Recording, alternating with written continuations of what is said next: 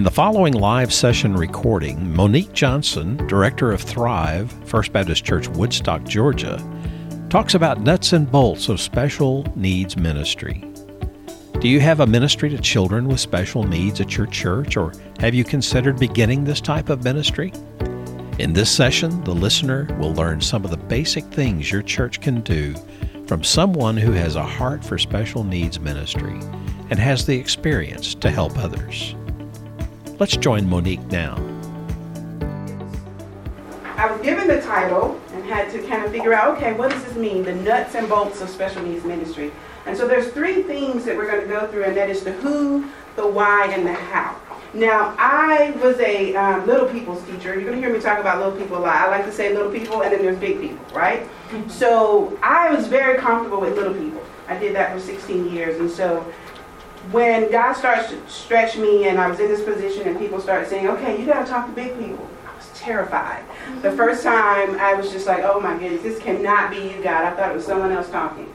But I have learned that when you talk about what you love and what you're passionate about, it just makes it so much easier. So I'm just excited to be here because I know and I prayed along with a lot of people that you are here on purpose. And God has been stirring something in your spirit, and I just pray that I can help you with that tonight.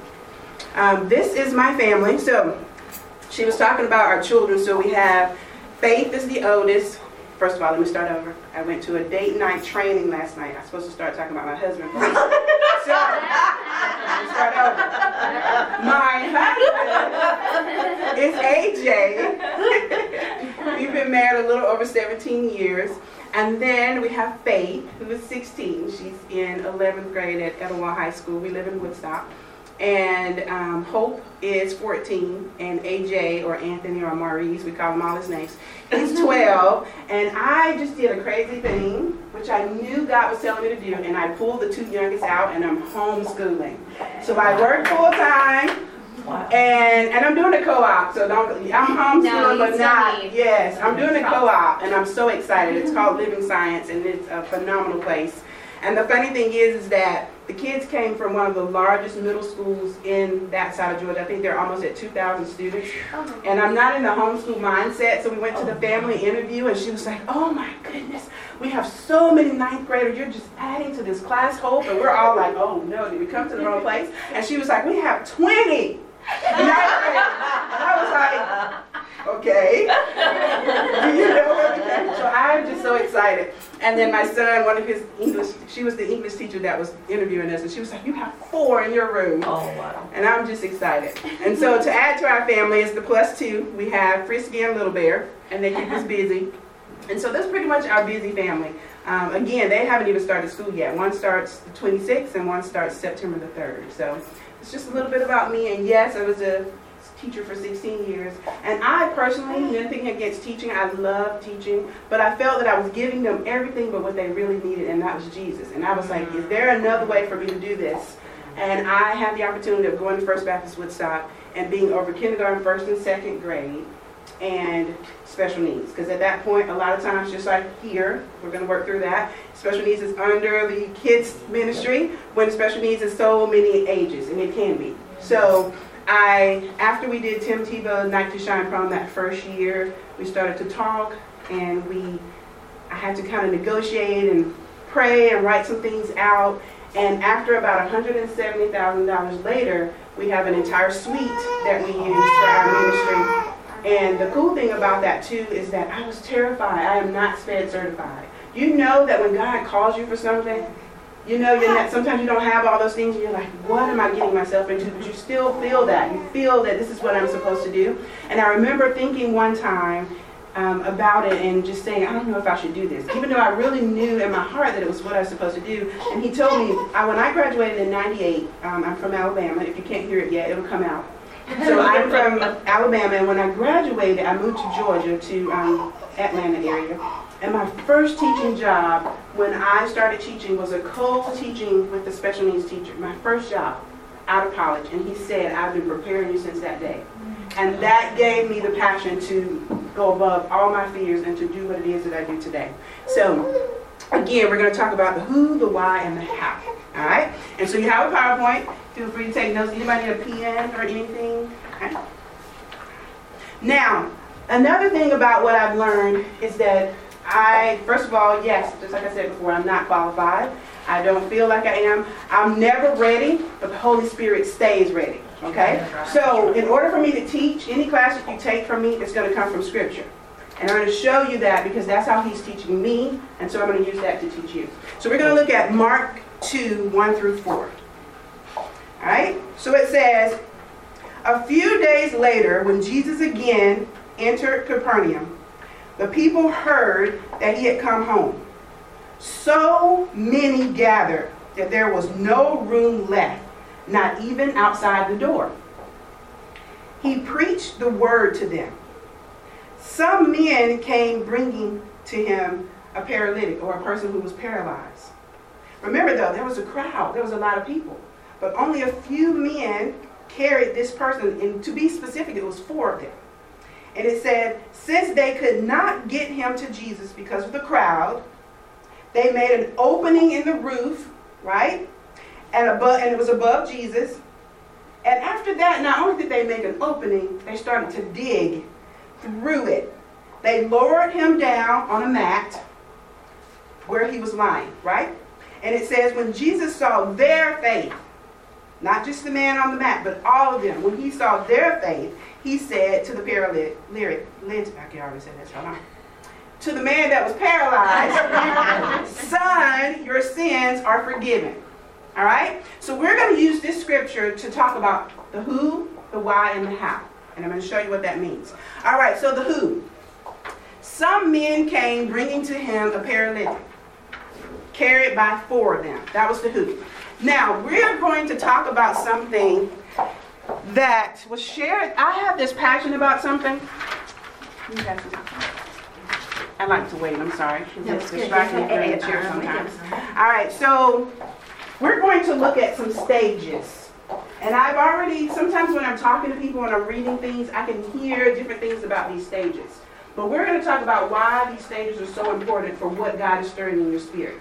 The who. The who. Now, when you're talking about the who, there are 5 stages. The journey of disability attitude. So I'm going to wait until you get it, and then we're going to talk about it.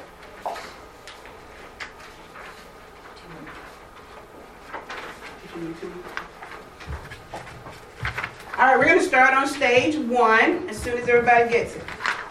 Now, the first thing I want you to do as we're reading through these stages, I want you, without raising a hand, without telling me anything, you're going to identify where you are. This is very important. Because if you don't understand what stage you're in, it's going to hinder whatever God is doing in your life and stirring about special needs. So I'm just going to read part of it. So stage 1 is ignorance. This is what someone in stage 1 might think. Weaknesses and disabilities are a sign that God either does not care or is not able to fix the situation. In fact, they may be a result of sin or a lack of faith. God is not involved in the life of someone with a disability because He cannot use people who are so broken. Stage 1. Now, even if it's not you, I guarantee you've probably had conversations with someone, especially if you're at a church and you started bringing up this whole idea of special needs ministry. You have some people who will tell you, that is not for us. That is not what we're going to do. Or they're just afraid. Because, again, there's nothing wrong with being in stage 1 because the goal is not to stay in the stage. That's the point. Stage 2, pity. I feel sorry for people with disabilities. It's too bad, really. I'm going to skip down a little bit. People with weaknesses and disabilities obviously need someone like me to help them and give them meaning. Due to their troubles, I really don't see any meaning or purpose to their lives. That's stage 2. Okay? So you got stage 1, ignorance. Stage 2 is pity. All right? Again, you're identifying where you are, and guys, there's nothing wrong with that. Because again, the goal is not to stay where you are. But it is very, very helpful to identify where you are. All right? Stage 3, care. Like me, people with disabilities were created in God's image. Sounds very good right there. By that virtue alone, they have value. I hope that someone will take the time to show them God's love. Sounds good at the beginning, but we're at this stage, they're saying what? It's someone else's job. Okay? Someone else is going to do it. A lot of churches are at this stage because they recognize that this is a people group, this is a mission field, but we're just going to let another church do that. All right? Here we go. So, stage 4, friendship. I have come to know and spend time with a person or a friend who has disabilities. This person has value in God's sight, but also in mine. And I know that my life is better for having known this person. And as much as I have helped her, she has also blessed me. Okay? Friendship. Stage 4. But here's the goal. And this is where a lot of us are not. This is a different way of thinking. And this is not mine, but when I first was given this, I know it was sent by God because it sums up so much of my passion and so much of why I'm an advocate for special needs ministry.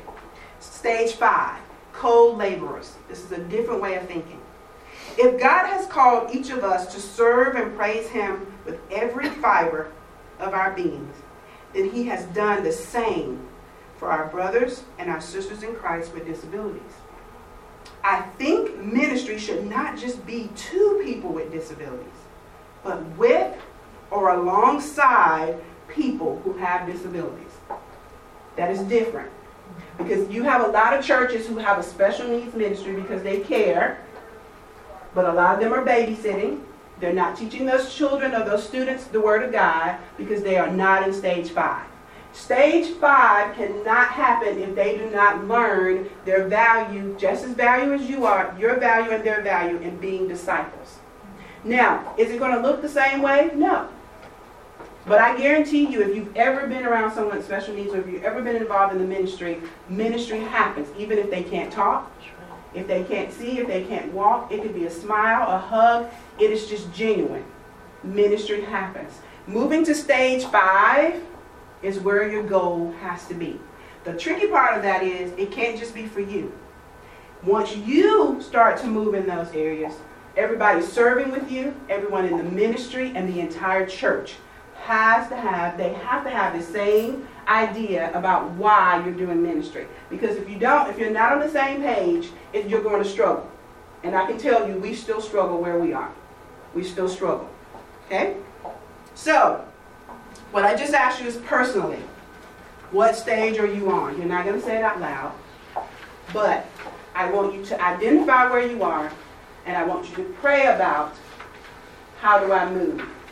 And I can tell you from experience, you're only going to move through personal relationships.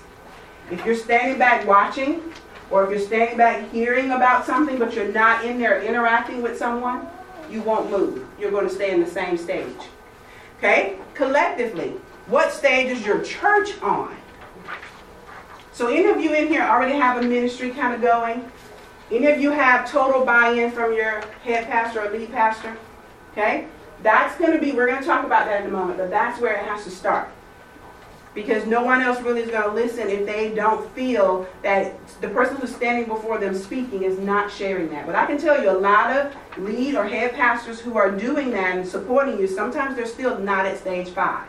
They could be at that care stage or that friendship stage, but they don't truly understand why you need those budget dollars, why you need staff. Most people I meet, I have the great opportunity of only leading special needs ministry. Most people I meet have 4 and 5 other jobs. They're doing preschool, elementary, special needs, because they're still not people understanding the value of that ministry and how it needs to be focused on. You need someone focusing only on that ministry. Okay? The why. Since they could not get him to Jesus because of the crowd, they couldn't get him to Jesus, there was a crowd, so that was the why. Now let's look more at the why. When you're looking at the why should I have a special needs ministry? We're going to talk about a few things here. I'm just talking along and turn my page. First of all, the Great Commission. We've heard of that, right? Mark 16:15 says, "Then he said to them, go into all the world and preach the gospel to all creation." Preach to who? All. All creation. Preach to who? All. I'm going to have you interact because you're going to go sleep. Preach to who? All. Right. Now, did it say they must be able to talk? They have to be able to walk. They can't run around the room. If they can't sit down, they cannot hear the gospel. Right? Did it say that? No. That's not what the Great Commission says. All right? The next term that I use a lot, and it's not mine, I've heard it from other places, is the accessible gospel. When you're talking about the accessible gospel, you're talking about being able to be reached, right? What was I saying? How is it able to be reached by those who are blind? Think about that for a moment. How can someone who's blind know about the gospel, know about the story from hearing, right? Have you ever been somewhere around someone and say they're blind and they come in with a stick? Have you ever seen someone go up to them and said, "Hey, do you read something?" Have you seen that before? Yes.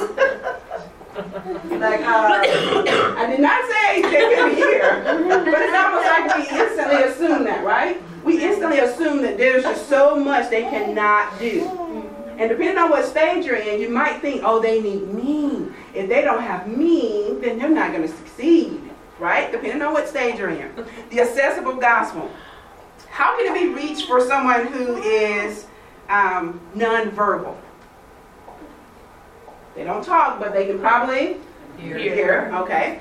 Now, and if you're teaching the gospel and they're nonverbal, right? And you're going over a story, what could you use? Pictures, right? You can use pictures. They can be a part of the gospel and learning the gospel just like anyone else, just by you taking the story and using pictures. Now, how awesome is it for this individual who's nonverbal, the goal is to be a co-laborer, has a picture of Jesus, and they are at Walmart. Picture of Jesus. And if they're not saying anything, or they have a picture of a cross, maybe. That would be easier. And they have a cross, and they're just walking around showing people. Is that being a disciple? Is that sharing the gospel? Is it maybe like I'm doing it? No.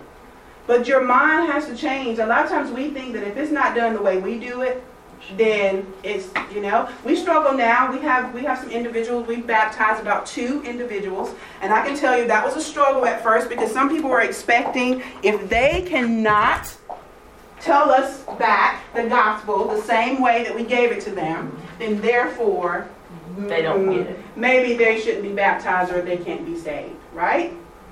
But God did not design us all the same way. He did not. The next thing about after you move from the Great Commission, you want to make, this is the why again, why I have a special needs ministry. Okay? The next part is you want to make the gospel accessible. I remember telling our congregation, I was like, it's like having the best kept secret and you're keeping it to yourself. You know what it means to have a personal relationship with Jesus Christ in the midst of all our flaws, all our mistakes, all our pains, and you don't want to share it. That would be the worst thing, right? All you got to do is figure out, how do I share it? How? How do I share it with someone who's blind? How do I share it with someone who has autism, who continues to move constantly? And not everybody, but some of them do that. And guess what? We have a lot of teachers who they have to rock and roll. You got to move wherever they're going. You just follow behind them. Just keep going. So that's another reason why you should have the special needs ministry. The next thing is relationships. That's what I was talking about a moment ago. You have to give genuine opportunities to build relationships. Because if you don't do the relationship part, then number 4 won't happen. Even the friendship, even if they're on stage 3, building a friendship, for all of you all who have friends, I'm guaranteeing you all that there was some point when you had to build a relationship. You didn't just say, like you walk down the hall right now and see somebody for the first time and just say, "Hey, friend." You think they might run if you act a little strange, or if you run up to them and hug them like you've known them forever. There has to be a point of relationship, right? And then you move to the co-laborers. That's the why. The why. The Great Commission. You got to make the gospel accessible. You have to present opportunity for relationships, because our goal is to get all of us to stage 5 so that they're discipled. There are discipleships. There's discipleship happening, and there are students able to share the gospel in their own way. Okay? Now, the how. They made an opening in the roof above Jesus. These were some they were trying to do what they felt they were supposed to do. They were making the gospel accessible. There was a crowd. Have you ever thought about that? There was a crowd. Think about your churches. Some of them may be smaller than, I know we have different sizes, but let's just think it's Easter. Everybody comes to church, right? So it's Easter. So there's a crowd, right? A crowd. That means lots of people. First of all, they should be in there listening to the Word of God. Most of them are probably professing to be saved, right? So why was it only 4? Think about that. Why was it only 4 people having to tear a hole in the roof? Why did people move and let them come in if they saw them carrying them? Think about that. These were people learning the gospel. These were people who were following Jesus. And remember, it says Jesus was teaching the Word. So they were in there listening to the Word. A lot of times we're listening, but we're not being. Right? And so they had to cut a hole in the opening in the roof, dig through it, lower him down on the mat in order for him to get the gospel. Now, the how. Let's go back. So with that, are you willing to dig through? Hold on, let me go back. Starting a special needs ministry or relaunching, because we're going to talk about that, or launching, relaunching, starting, praying about it. Starting a special needs ministry is like making an opening in the roof, digging through it, and lowering someone down in the midst of a crowd with the goal of getting them to Jesus. Think about that. Starting a special needs ministry is like digging that hole in the roof. That means you're going through all types of things. You're going through people who are doubting. You're going through people who are telling you we can't do it. We don't have the money. We don't have the space. What's the purpose? You know, we can't do it. That's like digging in that roof, what you're thinking about doing. It's not going to be easy is what I'm trying to point out. It's like going through that crowd of people who are doubting. All right? Maybe you're sitting here and you're thinking, okay, I'm ready. I'm ready to dig through the roof. So let's get deeper into the how. The how. Now, what I want you to think about is 3 things. Prepare, share, establish. Prepare, share, establish. Ready? Prepare, share, establish. You ready? So prepare. Now, what if you are, even if you already have a special needs ministry, or you're doing a buddy system. I've already talked to a few people who have people who are shadowing the students and going out into the ministries that you already have. We're going to talk a little bit about that too. But if you are just at the beginning, anybody just at the beginning where they're just thinking, this is what I think I should do, okay? This is what I feel God is kind of calling me to. How many people are already in a full buddy system? Okay? How many of you just like, I think I sat in the wrong class? Okay? So, observe the current environment. Observe it. Observe what's going on, okay? Have you noticed any complaints about some students from preschool or elementary or even middle school, high? Okay. Have you heard some screaming lately? Seen some people running lately? You know, observe. Even if you are already active in it. Someone was saying, a lot of people, when I talk to them the first time and they tell me they don't have a special needs ministry, they'll say, this is because we don't have anybody in our church. Observe long enough. Okay. They're there.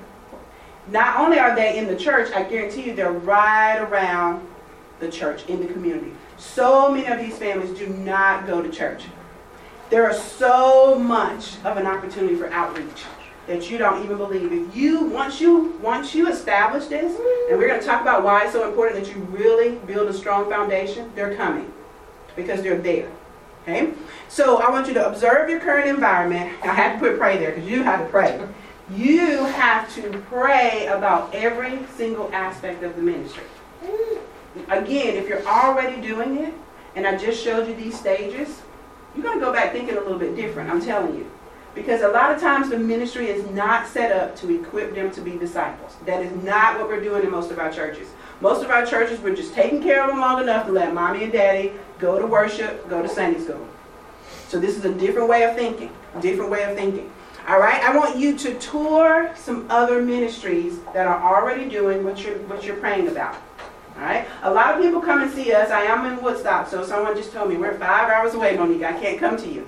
But I do tours usually on Thursdays. I had to kind of put it on one day because it was happening so much. But some people like to just come see it. It's hard to do it on a Sunday, but I'm open to it sometimes. Usually we're so busy, none of us are really available on Sundays. But I do have a video, hopefully it'll play, that you're going to see a little bit of the ministry. But tour, I went to, my favorite number is 3. So I went to 3 different churches when I first started praying about this. Even before I went to the pastor with the vision, I went to 3 different churches. So some smaller than us, some bigger than us. And I can tell you, when I say connect, I still talk to those ladies all the time. We actually have a network and we get together quarterly. We go to lunch because you will need support. Only a special needs ministry and a special needs ministry leader, two or 3 of them are going to know, am I really insane? Or like, is this real? Like, they're only going to be the ones to understand you because everybody else is like, what are you talking about?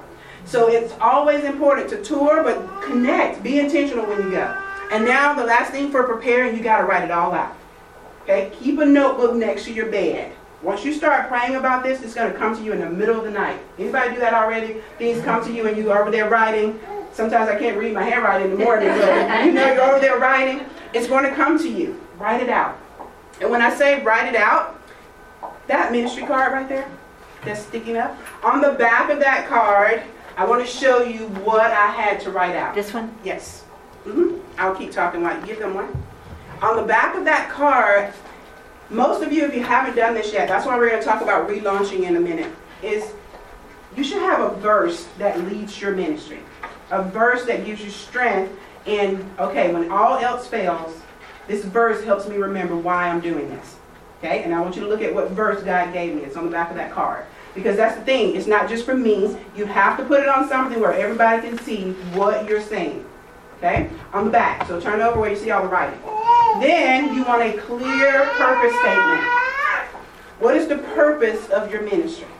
What's the purpose of it? The purpose statement can't just be, you can't just teach it. It has to be caught. You have to form it. Don't do 2 or 3 sentences or a paragraph. It has to be short, sweet, and exactly what God gave you. Okay? Not only is this on a card, but I can tell you, because the goal is for everyone at our church to catch this, it's also on the back of all the shirts that we wear. And it's in a shortened form, so you can catch it even better. So once you have your purpose statement, I encourage you to have it somewhere where people see it all the time. First of all, we chose this really bright green, so when you're walking down the hallway, it's very noticeable. And the main point, we leave out like maybe 3 or 4 words so that it can be a little bit faster to see it. But your purpose statement is what you're going to use to stand against all the doubts. That verse is what you're going to use to stand when people tell you this doesn't make sense. Right? And so you have to make it where it can be caught, where people can do it, they can see it. And I'm going to show you something else. And it probably comes from the fact that I was an elementary school teacher for so long, but usually I'm a little extra in trainings. But I'm going to show you how I help every volunteer catch our purpose statement, okay? You can come up here with me. All right, so I'm going to show them first and then they'll get it because it's real simple. So remember, there's 3 parts that we focus on. That is partnering with families, build relationships, and create an environment. There's a lot to that, but really quick, there's 3 things everybody has to remember in our ministry. So it's really simple. Partner with families. We're going to go down. Build relationships, and we're going to step out and open up. Create an environment this way. So come back, I'll show you. Partner with families. Go down. Build relationships, and we're going to open up. Just step forward. And create an environment. Oh, you almost got it. Come on, one more time. Ready? Oh, y'all grab me this time. Partner with families. Build relationships. And create an environment. If someone's doing that in front of you all the time, you think you're going to remember that? Yep. Yes. Thank you, guys. She's clapping for us today. Did you like that? And so I joke with the volunteers all the time because I tell them they wear their shirts all the time. I encourage them to. And like we're on spring break, we do fun things where how far can your shirt go? So wear it when you're in Florida, wear it when you're somewhere else. So they have to send us a picture. They get to go to the treasure box, that kind of thing. So I said, if you're in Walmart and someone says, what is Thrive? I want you to just grab them and say, partner with families, build relationships, create an environment. And they're going to be, yeah, that's a special needs ministry. Are you sure you're volunteering? But I tell them, that's how your vision that God gives you for this has to be. You have to be able to catch it. People don't want to just, okay, that sounds nice, okay. It has to be a part of your DNA. Every time you open your mouth, I promise you, I talk about it all the time. And the environment part is key, because the environment is not just our suite, it's our entire church. It's from the time they get out of their car, from really the time they pull up in their car, what do they experience in the parking lot? Because in the beginning of this, I guarantee you, we had some situations where they would come down the hallway and people would do this. And we took care of that. We worked with some of the hospitality. I did some training with some of them. Because even if you're nervous, you still say, good morning. How are you? And you look at the person in the wheelchair. Don't just talk to the person who's pushing them, that kind of thing. So I said all that to say, you're preparing. This is all part of preparing. I'm just talking. What did I do with my clicker? It's all over there. Sorry. All right, now, the preparing part is so important, because now the next step is you're getting ready to share. I just talked to someone at the table out here. God is so awesome. Everything is just strategic. Nothing's coincidental. Everybody you start talking to in the bathroom, in the hallway, I'm telling you, it's all God's timing. So I'm talking to her, and she just took over the children's ministry, and she's a little weary right now because some of the things that are going on. But I'm telling her, you got to make this prepare part clear, so that helps you stand. When everybody's saying, well, what are you talking about? Why do you want to do it? You know what I say? Partner with families, build relationships, create an environment. And I may have to explain it a little bit, but I can say it just like that. That's very important, because now I want you to meet with whoever your immediate person is over you. So at that point, it was my director. She was not happy, even though she acted like she was happy, but she knew that I was possibly going to be leaving that ministry and going into another ministry. But I shared the vision with her. Then she actually, not me, I didn't go over her, she scheduled the meeting with the pastor. She felt what I was saying. She understood that passion behind what I was saying. But this was after God had to firm me up and say, okay, Monique, you can do it, by reminding me about that teaching thing. Then I went to some professionals. I talked to some doctors who majored in autism. I talked to some people who were OTs and PTs. This is what I'm thinking. Because one of the things that's really neat in our suite is that when I first got ready to design it, I was thinking like an elementary school teacher. So we had a kindergarten room, a first grade room, whatever. That's not my favorite way of teaching. Anybody's teaching, I'm just telling you, those rooms are overstimulating. So what happened, and God brought me back to, is now we have a Bible room, we have an art room, we have a relax room, we have a music room and a playroom. They clearly communicate expectations. And I'm going to teach tomorrow on how you do that, even if you don't have $170,000. So, but I went to the professionals and I said, if we make these students transition every 20 minutes, we do 30 now, is this going to work? If I put this bright yellow in this Bible room, is this going to work? Because they were professionals. I didn't have that knowledge. And God reassured me on that part too when he told me I could do this. He was going to give me what I needed. I just needed to go and do what he told me to do. Then I talked to some volunteers. And this because I was already in another ministry. And I started talking about, what do you think about this? Sharing that vision with some other people. Talk to some parents. The cool thing that I just told the young lady upstairs, the ministry leaders, and I got this from another director of special needs. So for the first month or so of my position, after everything went through, pastor agreed, I spent that time meeting with every ministry leader in the entire church, sharing that vision. I met with those who were over finance, because I knew our parents might need help.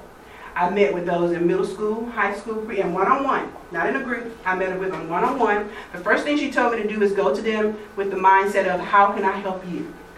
How can I come alongside you? And this is what we're thinking about doing. How can we work together? I spent the first month or two meeting with all of them. I sent out an email and I said, hey, I just want to meet with you. I just want to share what's going on. Because at this point, we were getting ready to relaunch the ministry. Let me back up for a minute. This ministry had been there since 1993 with a parent and her son, and they were taking care of a few others, and they were burned out. Every Sunday, they were there. And so when we got to this point, we decided we didn't have a suite. They started in a room like this, and then we went downstairs to maybe 2 rooms, and then eventually we have the whole suite. Okay? But before I did all of that, I talked to the ministry leaders about what I was going to do. That's a very important key. I don't know if you're at a church where everybody kind of is in their own ministry, and it's separated, or if you're in a church where there's unity, there's a difference. There's a difference. And special needs ministry can help that.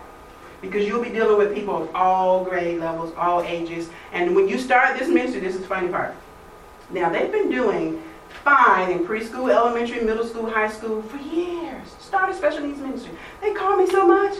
He took off his badge. He ran down the hallway. Monique, we need you. He won't sit down, Monique, we need you. I was like, what did y'all do for the last 12 years?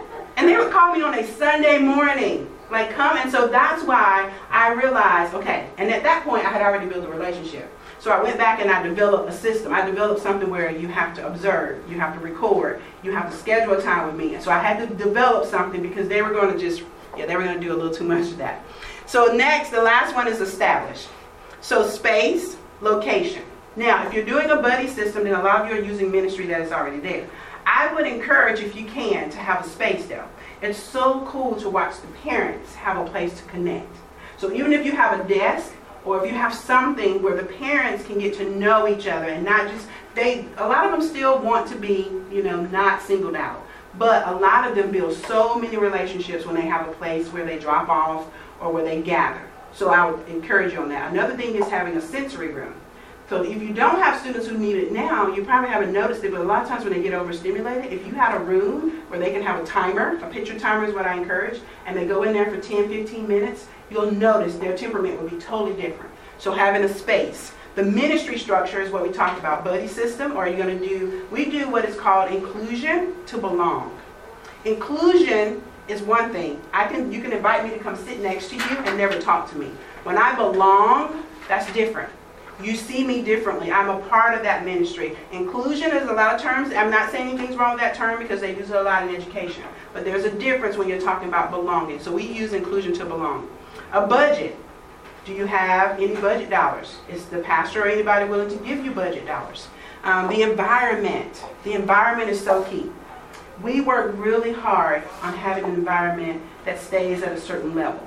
Now this is tricky when you're in a buddy system because you're going into other people's environments. You're going into preschool, you're going into elementary. So you have to build relationships where hopefully they'll let you start coming and training their teachers. What we do is we don't follow the alphabet. What we do is we've gone ahead and we're preparing the environment. So right now we're preparing the environment. We had preschool contact all their volunteers and say, who wants to be a part of this? We need buy-in. Now, if we only get 4 teachers, that's going to be the best 4 teachers that we have because they are bought into what we want to do. So what we're trying to do is get a few teachers at each hour.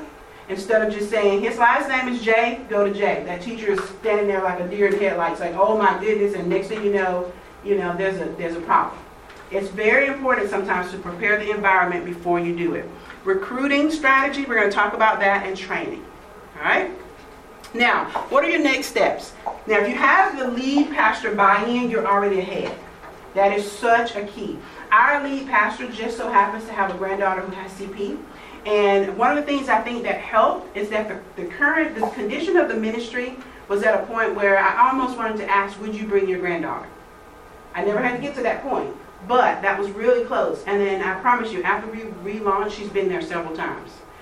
Because again, that's the key. If you have the lead pastor buy-in, he's going to talk about it from the pulpit. He's going to support you financially. You're going to need a little bit. Even if you're not doing hundreds and thousands of dollars, you're going to need a little bit. Establish measurable goals. But you got to have a flexible deadline. Flexible, because things are going to change. Okay. The next one is secure a launch or a relaunch. Now, who has like a well-established, anybody just came into a position with special needs or anything where it already was there, kind of like what I experienced? No? All right. Anybody have a ministry where, say for instance, after you leave this and you've thought about these stages and you've thought about, oh, we didn't brand, I don't have a name or a verse or a purpose statement. You might be thinking about all those things. If that's you and you do all of that, I would encourage you to relaunch the ministry. And what I mean is we had a ribbon cutting ceremony. We had it on video. We had the pastor come help cut the ribbon. We redid, even if you just clean up. You may not have a lot of money to do a whole bunch of stuff. But if you want to really build that foundation and establish, especially if you are moving towards stage 5, if you want to establish a new purpose for that ministry, I would encourage you to almost just restart it. Okay? And it's not where you're literally restarting it, but it's just kind of refreshing the vision. You're giving new purpose to the ministry. Use the necessary tools to ensure the foundation is strong. And we've kind of talked about the foundation and the necessary tools. Let's see what I wrote here. There was something about the vision and the passion of that. Let's keep moving. All right, so here's the basic thing. If you're in here right now and you're like, okay, we don't have budget dollars. I don't have any space, but I have a passion for what God is calling me to.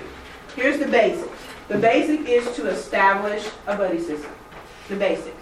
Okay? The basics is you go with what you have right now. So say you've identified 4 students. Okay? I would encourage you to find 8 buddies. I'm going to tell you why 8. Not to hurt any feelings, but if you're asking people to serve every Sunday, you're going to burn them out. So what we do is we have a first and third team and a second and fourth team. The cool thing about that is when someone on the first and third team is out, they can call someone on the second and fourth team to switch Sundays with them. Now, it does cause for your student to have more buddies, but you will retain them longer. So think about it. You have 4 students. You have 8 buddies. What you want to do is you want to find, if you're not able to train, and I'm going to give you some specific things to help you train, find someone in your, you have a lot of teachers that when they do it Monday through Friday, they're not coming on Sunday. They're like, no, they're certified, they're wise, they have all this wisdom. Go to them differently. Okay, I don't need you to commit to a Sunday. I just need your knowledge. I need your wisdom. Will you train? Will you teach these buddies how to work with these students? All I need you to do is come in, and we have something, I think I put it on here, called Mentor. No, it's in my next class. We do mentors. So I ask these teachers who won't serve full time, just be a mentor. All I need you to do is come one Sunday, meet with this teacher, or coach is what we're doing it with. Meet with this coach, teach the coach how to help those students, and then be available via phone. That's all I need you to do. If she has a question or she can't figure something out, can she call you? Can she text you? So if they won't commit to serving because they're worn out at the end of the week, still pull that knowledge and tell them about it. That always works. How knowledgeable they are. How wise they are. You're so gifted and talented. We just need just a little bit of what you have. And I promise you a lot of them will commit to that. Versus you're saying, I need you every Sunday at 9:30. That's a lot. Okay? So, training, your resources. Use what you have around you. So, I already mentioned building relationships with the other ministries. Go and prepare the environment first. Please do not just stick those students in rooms you have not prepared. Meet the get some buy-in from the teachers who want to be a part of it. I love telling people at our church, it's okay to say that you're afraid or you're unsure or I don't think that's for me. I would rather that student be with someone who wants them in there versus someone who's just doing it and they really not sure how to interact. Guess what's going to happen to that student? They're probably going to be sitting somewhere over on the side and not being equipped to be a disciple. So I would encourage you, even if you already have a buddy system, go back and look at it. Do you have buy-in from those teachers? Have they been trained on any strategies? Bring those certified teachers in and help them. One of my biggest passions is classroom management. I love teaching on classroom management because you have so many people who are willing to teach, and it's not any fault of theirs, but they've just never been trained how to do it, how to manage the classroom. So go back and train, build those resources. All right, so another verse that I'm not going to be able to go into depth and deep into this, but recruiting is such a key to this when we're talking about those 8 buddies. I did this particular training I did at Orange Conference, and I was talking about how John 1, it was just again, whenever I get ready to teach, I go to the Word and I'm looking, God, show me in your Word how to do this. And so in John 1, recruiting is evident. Listen to this. So it started, it says, there came a man who was sent from God. His name was John. I don't have I want to keep up with the time. Sorry. One second.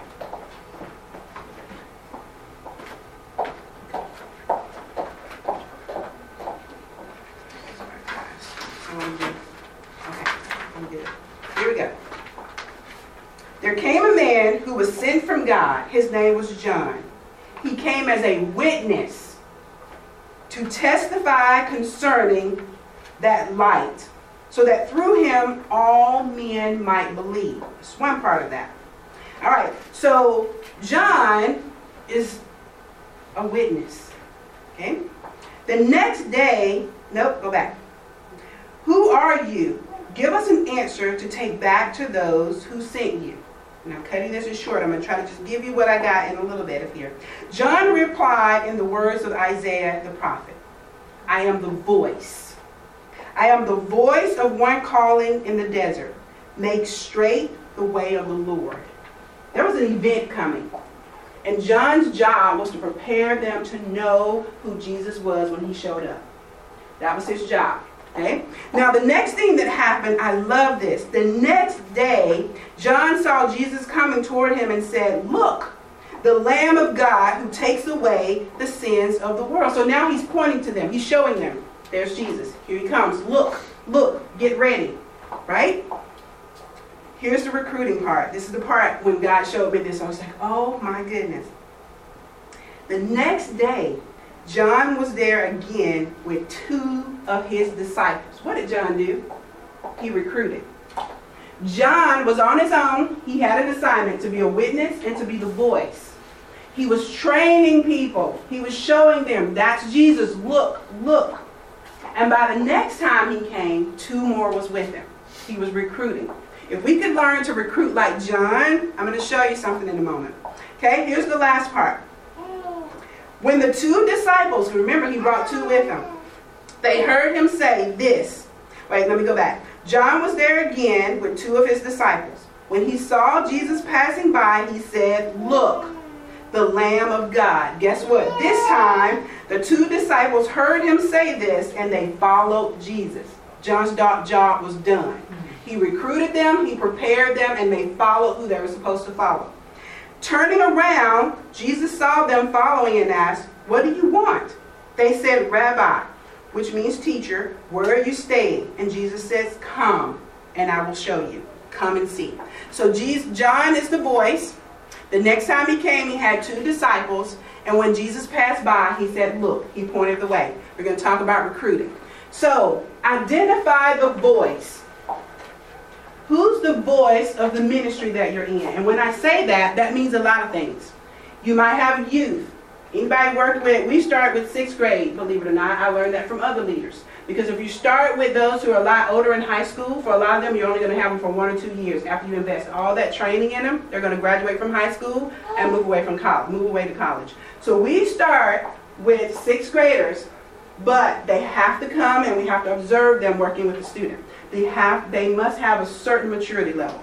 Okay? Senior adults. We have a lot of senior adults in our ministry or in our church who feel that they're not valued and they don't have a place. A lot of them tell me, we can't chase kids, Monique. We can't chase them. I said, listen, I just need you to love on the parents. I just need you to be there so they can have someone to talk to.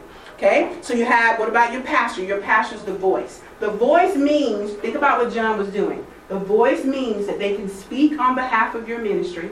They can speak on behalf of what you're recruiting for, and they're going to connect with people in a different way.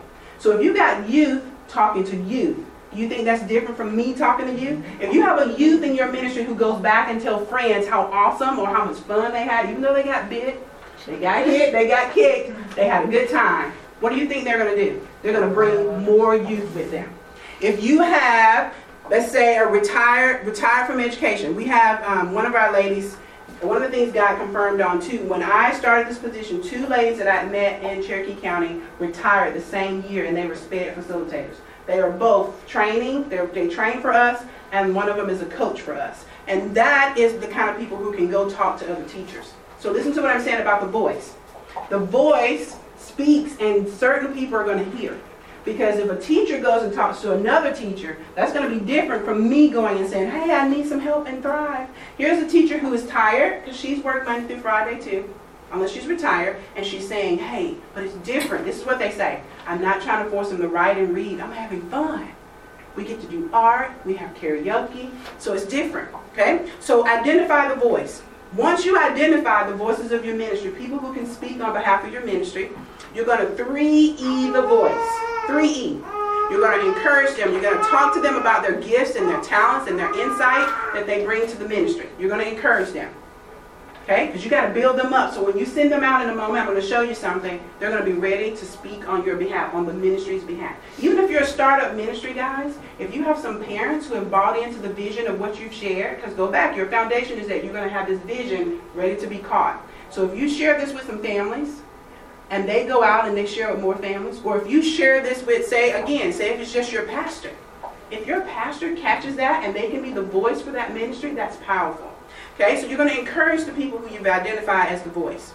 You're going to share what being the voice of the ministry means. So once I identified the voice, I gave them specific tasks, and I'm going to show you that in a moment. And I told them, being the voice means when you speak on behalf of our ministry, you're going to talk about, first of all, I gave them 3 things. You're going to talk about how did you get started in the ministry? Okay? What were you doing before that? What caught your attention about the ministry? Since you've been in the ministry, how has it changed you? How has it affected you? And then 3, I want you to talk to them about how they can get involved, how they can make a difference. So you're going to establish with them what it means to be the voice. Because you can't just send them out there and say, talk about anything. You want them specifically having the right things to say. And I'm going to show you a picture of that in a moment. And then you want to equip them by practicing being the voice. Okay? Now, once you have the voice, you're going to be strategic. This is a cool thing. If you plan some events, anybody have some really cool events? Anybody do Tim Tebow Night to Shine or involved with that? Anybody have another dance or anything that they do? Vacation Bible School? Even in Vacation Bible School, if your voice is strategic and they're walking around that ministry, purposely, you equip them to go and say, hey, what do you do on Sunday mornings? You know, a couple of years ago, I was just sitting in the worship center doing nothing. And I realized, God should be using my gifts and my talents. So they're being specific. They're being strategic. Your voice will talk when you're not talking. So again, think about what I'm saying. Think about John. John was the voice. He was preparing people to see the ministry. The event was that Jesus was coming, and they need to know and what he looked like and be able to identify him. Okay? So we have an event, and this came directly from John 1. I love when God showed me this. Jesus was awesome at training and recruiting. Because the thing about Jesus was that he wasn't just going to talk to them. What did he tell them to do? Come and see. A lot of times you don't learn unless you're involved in it. You have to come and see it. I'm going to show you that come and see. We do a sensory-friendly worship experience. So when our bigger sanctuary is being used, we get to use the chapel. We bring the lights down low. We turn the music. We have music that's nice and soft. And the students get to use the entire chapel. The parents get to worship with their parents. The students get to worship with their parents. And we have we create an experience. Okay? And our parents love it. We do the Night to Shine dance. We have a ministry-focused Sunday. The entire Sunday morning was focused on our ministry. And our students were in the choir. They were ushers. They were ushers. They took up the money. What else they did? One other thing. Greeters. They were greeters and ushers, and then they were in the choir. We brought out the entire ministry at each hour so everybody could experience what we always experience. And then we haven't done the talent show yet, but that's something I want to do. I'm going to show you, go back for a second, hold on. I'm going to show you an example of how you equip the voice, okay? Let's see if I can get it quick. Hi, I'm Lindsay, and I have been working with Thrive probably about 2 years now. I saw the video in church, and I have just been praying about, how can I be involved in church? What area is going to best suit me? And as being a speech therapist, I already had a passion for students with special needs and their families and just interacting with them. So when I saw the Thrive video, I just knew that's what I want to do. So I'd come to a place in my life where I really wanted to follow Jesus, and the Holy Spirit had really led me to understand that serving others was paramount, was very, very important. So I really diligently prayed for guidance on where I should serve in the church. The opportunity came to volunteer with the Tim Tebow Night to Shine event. And I gotta tell you, God knows what he's doing, because after that, I was hooked. After that, I joined Thrive Ministry, and I met a lot of awesome people who really just wanted to serve other people and show them the love of Jesus in a tangible way. Hi, my name is Amy, and I'm a Thrive volunteer that came to Thrive because of the passion of my son who was involved. I was serving in another ministry out of need, and after seeing my son for a couple of years come home with all the excitement that he had serving in Thrive, I just felt a tug on my heart that I should probably come see what it's about. And I developed a passion to see the kids that I work with really be able to participate as fully as possible in their activities and just to be as independent as possible in what we do.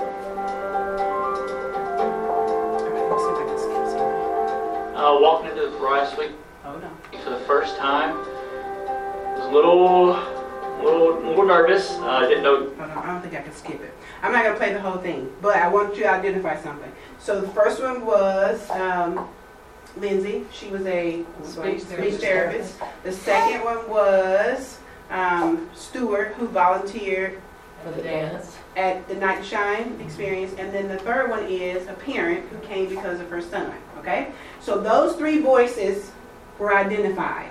There's a part in this video, I'm not going to show you, where I taught them exactly what to say. It's right here. So they wear a sticker that says, "Ask me who I am." It's real funny. They're standing in the middle of the hallway and it says, "Ask me who I am." And they said people were walking by like, I don't know, I don't know, So and then they have specific. I told them exactly what to say, but it's with their own. You see how they were talking about their experience? So they're going to greet them, they give their name, they ask their name, they repeat it. Make sure you do that, and then you testify. What did John do? John 1. What did he do? He testified. He was a witness. They are your witness. So they talked about who are you as it relates to Thrive? How did you come to Thrive? How has your experience been? And then this is the key that Jesus showed me and that I use on this particular Sunday. They say, "Come and see." So in the ministry, we've already set up this day that we go right between services.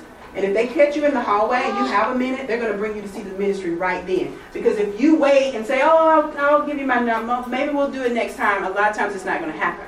So they'll say, "Do you want to come and see? Come on, do you want to come and see?" And they'll bring them to the ministry right then. This is a very unique way of recruiting. Because not only have they have a personal connection with the voice, now they're going to see it with their eyes. And so they bring them through the ministry, they show them all of our rooms, they talk about the ministry, and we have to feed them. So we have a little place where there's food, and then we say, "Hey, the last part, would you like someone from Thrive to contact you?" So a come and see event, any event, be intentional. Have your voice there, and that voice connect with people, and if there's an opportunity, they see the ministry. Now, if you're doing the buddy system and they're in other rooms, if you've gone back and you built that foundation, there's nothing wrong with going back, guys, and really looking at have we established this well? Is that foundation strong to withstand any type of behavior that comes in there?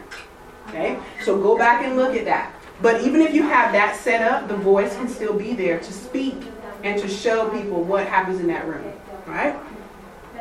So here's some events. The first one is come and see. Here's a youth, and guess who he's talking to? A youth. Dad just so happened to be there. So we might get both, might get one, but he can connect with that young man because he's a youth. In the middle is our sensory-friendly worship. And then we do something called Say Yes. I have the cards up here that you all can see. It's a commitment to saying yes to serving the next year. So these are all types of events that we do. Can you tell us more about the sensory worship? So the sensory worship, again, we have two buildings. So I think we have two, or if you have a big space, a big open space. And on that particular Sunday, why worship, so we have simulcasts in one of our buildings. So what we did is we took over the first part of that service, and we had our own musicians, which was very calming music. We brought down the lights. And the cool thing is the students were running all around the chapel. Some of them were. We brought Legos in there. We brought puzzles because it's our service. It's the special needs service. And so parents are in there with their kids. Some of them had never sat in a service with their children. Never. And so the environment is where they can be free to be themselves. And then I guarantee you when the simulcast started and pastor started to speak, it was just the Holy Spirit. It was so calm. They got a chance to watch the service with their kids, and they needed to get up and walk with their kids while they were watching. It was totally free. So that sensory-friendly worship is set up to be sensitive to those who have light issues, sound issues, that kind of thing. Does that kind of answer that? Okay. And if you can do it in a room, it depends on how big it is. But some of those parents have never been able to sit in the service with their student. Be intentional. Now, Night to Shine, this is the red carpet. And being intentional for us is relationship building, giving people an opportunity to interact. When you have an event, you have people who will volunteer for something like this one day, and they'll have an experience like Stuart had, and they will be hooked. That's what he said. You have to create these opportunities. Whatever event you're having, even if you don't have an established ministry separate, if you're having an event like we talked about with those 3 or 4 kids that you have, that means that whenever there's an event at the church, my thing about that is they have to be accessible. VBS, we do a full VBS special needs. If there's camp, we work on that. If there is something going on, you make sure there's an opportunity for those students to be present and for people to interact with them to build relationships. Don't be afraid. I know sometimes we're worried that they're going to do something. Have the right buddies trained with them. And I believe that even when students interact and, maybe the behavior doesn't go the way people learn from that. People learn that we are different. We're not, a lot of times our students are communicating. They just communicate in a different way. All right? Now, recruiting still. You're going to call out from among you. Identify some needs. Now, here's our structure really quick. So, coaches. Coaches are usually certified educators, OT, PTs, and what we call Thrive is a team. Okay? So in a team, you have a coach. The coach calls the plays. The coach knows the moves and what to do and what not to do. Well, we started having a lack of coaches because, again, those teachers don't want to commit. Some of them don't want to commit to that Sunday morning. So we started doing something called CITs, which is coaches in training. And what I did is I watched, how you have those dedicated volunteers who are there all the time. They want to learn. They're always asking you questions. Those are potential leaders. So what we did then is we pulled those certified teachers in as mentors. Even those coaches have on their badge, coaches in training. So people know, be patient, right? And so we identified coaches in training. I also reach out to Kennesaw because a lot of those students need hours. They need different things. Beta Club. We have something called Serve Sunday where our young adults, college, I think it's 18 to 29, they shut down on a 4th Sunday and everybody serves in that whole ministry. And it's not just in our ministry. They go to preschool, they go to elementary. That's another thing. Small groups who don't really want to get involved as far as being there in the ministry. We just had a volunteer appreciation where another small group paid for all the food. They did everything. All I had to do was get inflatables. So sometimes you can find small groups of people who they're a little nervous around students with special needs. Always let people know there are other ways to get involved. Okay, so this is your recruiting piece to go back and think about how to do it differently. Even if you're only starting with those 2 or 3 kids, that's a good place to start. I wish I could have started there. I started with a full ministry and had to go in and kind of change a few things. But if you're starting really small, this is a chance to build that foundation. Get the right training, get everybody moving in the right stage so that you can have that renewed vision. Okay, so training from vision, I've kind of talked about that. We talked about planning, who needs to train, who needs to be trained, where are you going to train. Okay, how many people do ongoing training? Has it been a situation where, sometimes we just need volunteers so bad, we just plug them in? We've all been there. It's not safe.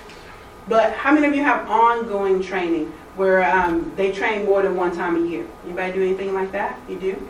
Okay. What about, here's something that's really cool. It's called a huddle. Remember, our group is called a team. So 15 minutes before, on probably a couple of Sundays, we meet for 15 minutes, and it's high energetic. Sometimes I bring in a parent who just tells them how valuable they are, how much it means to watch their kids. But that's a good piece to just train on one thing, like cell phone use. Maybe you have a tidbit, 15 minutes, every time you meet in that huddle, everybody knows you're going to learn a 101. You're going to learn something in that. So ongoing training. Identify what type of training is needed. So we use a lot of things. I'm going to leave all these up here, but one thing we use is a traffic light. And this traffic light has even though you're just dealing with the basic colors of a traffic light, these are the main things that go with it. So students need to use nice hands, kind words, walking feet, and good listening. So if you're using those 4 things, and we talk to them about what those 4 things are, then you can say on green. So when it starts to kind of move, so basically what I'm saying is I have to train on this. Anything that you're using should have some type of training. Don't just, okay, here you go, read it. You should be training because you need to keep everybody like-minded and all moving in the same direction. Okay, so if you're using anything that deals with behavior, anything that deals with picture schedules, you should always take a moment, some type of way. I've started using Zoom, if anybody's used that, where I'm going to be training just via over the phone. I can talk to them through my computer. They can see me. I can see them. And so that's a good way to get people in that don't want to come in a lot of times for training. All right? The next thing, too, I put down there is your budget for training. But that's why you get people to buy in, certified teachers, to help you with that. That can be free. Now, I'm going to show you really quick because I'm going to move faster. Here are some things that I love, and this is moving. I'm going to tell you some things that are affordable and some things that are very expensive. All right, so Bright Threads, believe it or not, this whole system is $10. And I'm going to show you exactly where to get it and what it looks like. I've used it for VBS training. I've used it for Sunday morning training, and I paid $10 for the videos. Bright Threads. CPI is not $10. I am a facilitator. I've been trained after a couple of $1,000s. I do CPI training. I do train on what is a non-violent interaction. I teach holding. I teach disengagement. I teach how to recognize anxiety. So that is not so reasonable.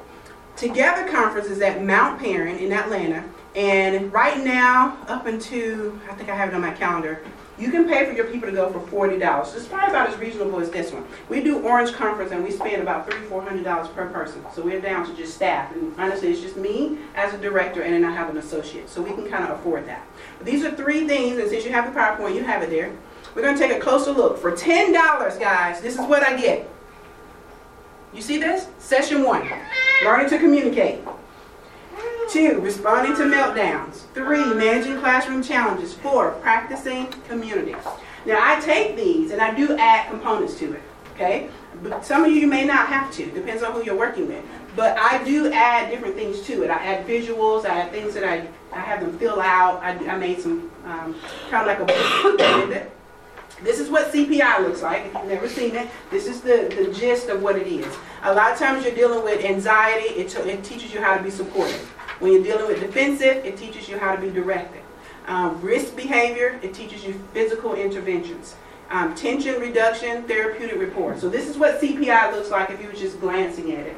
Again, it's very expensive. Unfortunately, I thought it would be great that I could go and help train other school churches and do all that. I am going to try to see if I can do it under the, Southern Baptist. But right now, it's really strict. I'm tied to First Baptist Woodstock. I have to have some kind of agreement because I have to be able to watch you in some capacity if you're using these strategies. But if you can find a way to afford it, it's very good, but it can be almost a 12-hour training. Right now I do it once a year. Well, you have to take it once a year on a Saturday, and I do it from 9 to 3. So you have to have buy-in for that. Not everybody wants to do that. All right, so the who. Really quick, so we're done. Let's think about the who. Look back at those stages really quick. Who are the others with you? So there was 4 of them tearing through this roof, making this opening. Are you by yourself? Anybody feel like they're by themselves? You got some more people with you shaking your heads? Okay to tell me. I was by myself. Believe me, I was. It took a long time for them to even think that what I was saying, I didn't need to be in special needs. That's what they were thinking. But if who's with you? Okay? Who? What stage are all of you all on? So if it's 2 of you, and you're being that voice right now, you're the witness. I want you to think about what stage you're on. I want you to pray as you go back, how can I move along these stages? Because if you go back with that stage 5 in your mind, you're going to revolutionize that ministry. Because there are so many people who are not on that stage 5 and they're just babysitting. They're just holding them, keeping them still. They'll pop in any type of movie. They'll give them anything to color. They'll feed them too much. But you go back with that stage 5 in your mind, you are going to make a difference in that ministry. You have to go back. Even if you don't do a real physical relaunch, it's going to cause you to rethink what you've done. Okay? The next one is why. Why are you doing it? Why are you even sitting in this room? Why? Why are you sitting in this room? The Great Commission, making the gospel accessible, relationships with the goal of being equipped as co-laborers. The Great Commission tells all of us to do what you're sitting in here doing right now. It's just that so many people don't want to pick up that mantle of taking it to the world, taking it to everybody, no matter if they can walk, talk, see, all diagnosed with autism, ADHD, all this other stuff. It said to teach the word and the gospel to everyone and to take it into the entire world. All right? Now, how can be challenging for some of us. And I've given you a lot of information. But I really just want you to start with that prepare. Even if you're already actively in it, go back and look at it. Look at the back of that card I gave you, and if you made a card for your ministry today, would you be able to clearly articulate what has brought you to this class? Would you be able to grab someone at Walmart and say, partner with families, build relationships, create an environment? What words are guiding your ministry? What's in you? Why are you here? How are you going to do it? What are your next steps? All right? So, not long, but I am here. Questions? And don't be afraid to say it. Please don't. Or you can talk to me on the side, honestly. I have questions for you. So your ministry is not the buddy system. Your ministry is the Good question. So, this is where we are. We do what is called, to me, some people say a reverse. So think about it. We have students in our ministry who are serving as buddies who are 11 years old. Because we started 6th grade. Most of our students, even though they're in that suite, they are surrounded by individuals who are fluent in language, who are friends, and they're just a little bit taller than them. You can't work with anyone who's taller than you. So we've kind of caused that inclusion to belong to happen in the suite. Now, what we did in these last 2 years is we've kind of grown to we've learned those students, which is key. A lot of times if you can wait and kind of have a situation where you can learn the students, then you can take them out a lot better. So now we're going ahead and we're preparing the environment. So what we're doing now is we're talking to preschool and we're talking to elementary. So our goal now is to start moving. We've identified probably about 12 additional students. We already have some that go out. And we have gone out. Remember, we're identifying where they're going to go ahead of time. I'm actually teaching in elementary on the whatever the last Sunday in this month is. I'm teaching on classroom management. I'm doing it strategically.